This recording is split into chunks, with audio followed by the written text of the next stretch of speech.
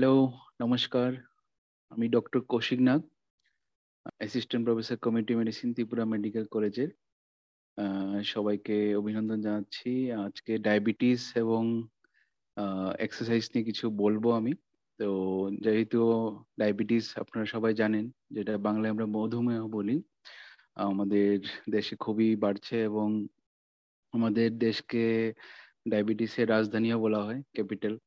তো ডায়াবেটিস নিয়ে বলতে গেলে, ডায়াবেটিস তো আপনারা জানেন যে আমাদের ডায়াবেটিস কত প্রকার হয়, যেমন টাইপ 1 ডায়াবেটিস, টাইপ 2 ডায়াবেটিস, আবার গর্ভাবস্থা যেটা হয় এটাকে আমরা বলি জেস্টেশনাল ডায়াবেটিস মেলাইটাস। তো বেশি ক্ষেত্রে আমাদের জীবনশৈলীর জন্য, মানে জীবনশৈলীর যে অভ্যাসগুলো আছে, যেমন খাদ্যাভ্যাস বা শারীরিক পরিশ্রম, এগুলোর জন্য আমাদের টাইপ 2 ডায়াবেটিসটা হয়। এবং এটা আহ, বেশি দেখা যায় যারা বয়স্ক লোক আছে বা আমাদের যারা অ্যাডাল্ট পপুলেশন আছে, মধ্যবয়স্ক লোক, ওদের ক্ষেত্রে দেখা যায়। আর টাইপ 1টা প্রধানত হয় বাচ্চাদের ক্ষেত্রে। তো টাইপ 1 ডায়াবেটিসটা হয় ইনসুলিনের অভাবে, আর টাইপ 2 ডায়াবেটিসটা হয় আহ, ইনসুলিন যখন কাজ করতে পারে না, আমরা ইনসুলিন রেজিস্ট্যান্স বলি। তো তো টাইপ 2 ডায়াবেটিসের ক্ষেত্রে ইনসুলিন রেজিস্ট্যান্সটা প্রধান কারণ, এবং ওই রেজিস্ট্যান্সটা দূর করার জন্য আমাদের জীবনশৈলীতে কিছু পরিবর্তন আনা প্রয়োজন, যেমন এক্সারসাইজ করা, মানে শারীরিক পরিশ্রম করা। তো আমাদের বিভিন্ন যে গাইডলাইন দেওয়া আছে, এর মধ্যে অন্যতম হলো আমেরিকান ডায়াবেটিস অ্যাসোসিয়েশন। তো ওরা বলেছে সপ্তাহে অন্তত 150 মিনিট আমাদের শারীরিক পরিশ্রম করা উচিত। শারীরিক পরিশ্রম যেমন হাঁটতে পারেন আপনি, ফার্স্ট ওয়াকিং যেটা আমরা বলি, অ্যাটলিস্ট দিনে 30 মিনিট থেকে 45 মিনিট আপনি যদি রোজ হাঁটেন, অন্তত সপ্তাহে 5 বার, এটা আপনার স্বাস্থ্যের জন্য ভালো। তাছাড়া যদি আপনাদের সাঁতার কাটার সুবিধা থাকে, সাঁতার কাটা একটা ভালো শারীরিক পরিশ্রম। তারপর যদি সাইকেল থাকে, বাইসাইক্লিং করাও একটা ভালো শারীরিক পরিশ্রম হতে পারে। আর তাছাড়াও আপনারা যদি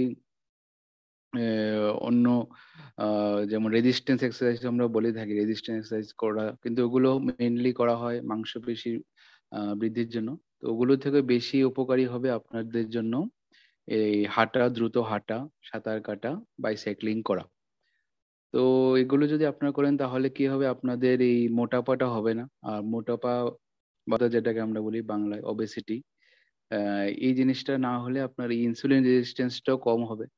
বা আপনার যদি অলরেডি যদি ওবেসিটি থাকে বা স্থূলতা থাকে, আপনি যদি আপনার এই এক্সারসাইজটা নিয়মিত করেন, তাহলে আপনার ওজন কমবে। আর ওজন কমলে ইনসুলিন রেজিস্ট্যান্সটাও কমবে, এবং আপনার ডায়াবেটিস যদি হয়েও থাকে, আপনার কম ওষুধে আপনার ব্লাড সুগারটা নিয়ন্ত্রণে থাকবে। তাছাড়া খাদ্যাভ্যাসেও কিছু পরিবর্তন আনতে বলি, যেমন আনহেলদি ডায়েট। আনহেলদি ডায়েট বলতে আমরা বুঝি যেগুলো আমাদের ফাস্ট ফুড বা ফ্রাইড ফুড যেগুলো আছে, ভাজা জিনিস, বেকারি প্রোডাক্টস, পেস্ট্রি প্রোডাক্টস, এই জিনিসগুলো আমরা অ্যাভয়েড করতে বলি। তাছাড়া যেসব খাবার খুব দ্রুত সুগারটা বাড়িয়ে দেয় শরীরে, যেমন মিষ্টি, যে কোনো ধরনের মিষ্টি, মিষ্টি ফল যেমন আম, কাঁঠাল, আনারস, কলা, তো ওই জিনিসগুলো আপনারা যদি এড়িয়ে চলেন তাহলে আপনাদের স্বাস্থ্যের জন্য ভালো। কারণ এগুলো থেকে সুগার আপনার শরীরে খুব দ্রুত বেরিয়ে যেতে পারে। যাদের সুগার আছে, মানে ডায়াবেটিস আছে, আমরা ওদেরকে না করি এসব খাবার খেতে, বা খেলেও খুব সীমিত পরিমাণ খেতে। তাছাড়া ভাতের পরিমাণটা কম খেতে বলি। সবজির মধ্যে আলু, কুমড়া, এই জিনিসগুলো আমরা কম খেতে বলি ডায়াবেটিস রোগীদের, যাতে আপনার সুগারটা বেশি না থাকে। আর কারণ বেশি হলে আপনার শরীরে বিভিন্ন রকমের কমপ্লিকেশন হতে পারে।